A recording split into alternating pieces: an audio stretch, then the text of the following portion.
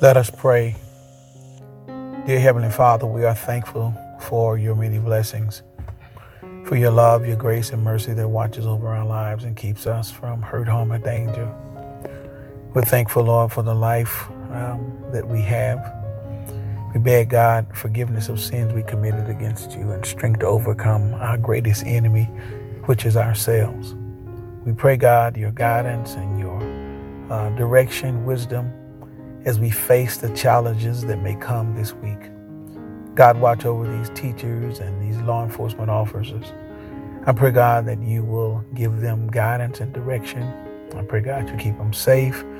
Pray for teachers that they might be inspired to teach young people the things that they need to learn. Pray, God, you give them skill set to adapt and change so that kids may be transformed and grow. I pray for their heart as they do their work, that they might be encouraged. Lord, that they not lose their way. Pray, God, they understand how vital they are to our culture and our society. I pray, God, you protect them, watch over their families, the things that are connected to them, God, and give them grace. I pray, God, in the name of Jesus, for the police officers or the sheriff officers as they out on the streets. Protect them from hurt, harm, or danger, God. Give them wisdom as they do their job and as they stop and patrol the streets and deal with situations that are particular to their vocation. I pray, God, that you would just keep them. Let them be able to go home safely to their families and have no issues.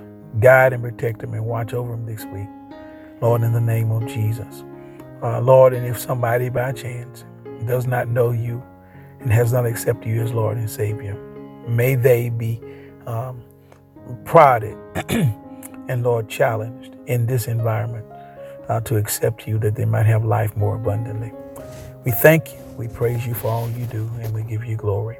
It is in the matchless name of Jesus we pray. Amen. And thank God. You all have a great and wonderful week in the Lord. Bye-bye.